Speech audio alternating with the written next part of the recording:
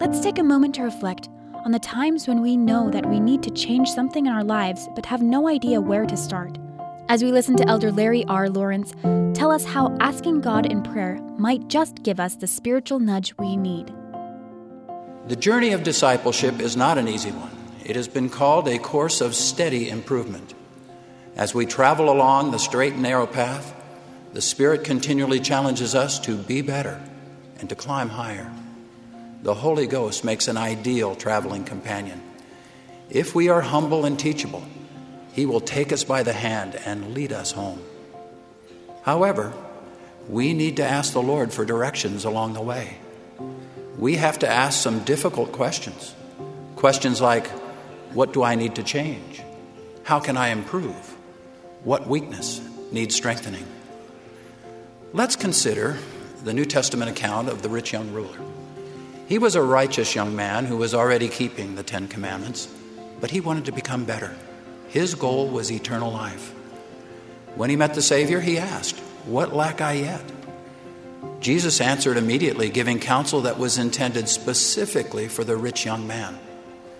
Jesus said unto him, "If thou wilt be perfect, go and sell that thou hast, and give to the poor, and come and follow me."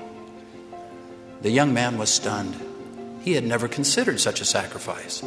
He was humble enough to ask the Lord, but not faithful enough to follow the divine counsel he was given. We must be willing to act when we receive an answer. President Harold B. Lee taught, every one of us, if we would reach perfection, must at one time ask ourselves this question: what lack I yet? I knew a faithful mother who humbled herself and asked, what is keeping me from progressing? In her case, the response from the Spirit came immediately: stop complaining. This answer surprised her. She had never thought of herself as a complainer. However, the message from the Holy Ghost was very clear. In the days that followed, she became conscious of her habit of complaining. Grateful for the prompting to improve, she determined to count her blessings instead of her challenges. Within days, she felt the warm approval of the Spirit. A humble young man who couldn't seem to find the right girl went to the Lord for help. What is keeping me from being the right man? He asked. This answer came into his heart and his mind: clean up your language. At that moment, he realized that several crude expressions had become a part of his vocabulary, and he committed to change.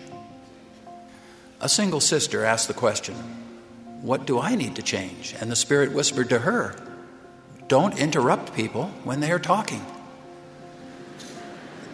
The Holy Ghost really does give customized counsel. He is a completely honest companion and will tell us things that no one else knows or has the courage to say. The Holy Ghost doesn't tell us to improve everything at once. If He did, we would become discouraged and give up. The Spirit works with us at our own speed, one step at a time, or as the Lord has taught, line upon line, precept upon precept. And blessed are those who hearken unto my precepts, for unto him that receiveth I will give more. The atoning sacrifice of the Savior is what makes perfection or sanctification possible. We could never do it on our own, but God's grace is sufficient to help us. As Elder David A. Bednar once observed, most of us clearly understand that the atonement of Christ is for sinners. I'm not so sure, however, that we know and understand that the atonement is also for saints, for good men and women who are obedient, worthy, and conscientious, and who are striving to become better. End of quote. I would like to suggest that each of you participate in a spiritual exercise sometime soon, perhaps even tonight while saying your prayers. Humbly ask the Lord the following question: what is keeping me from progressing?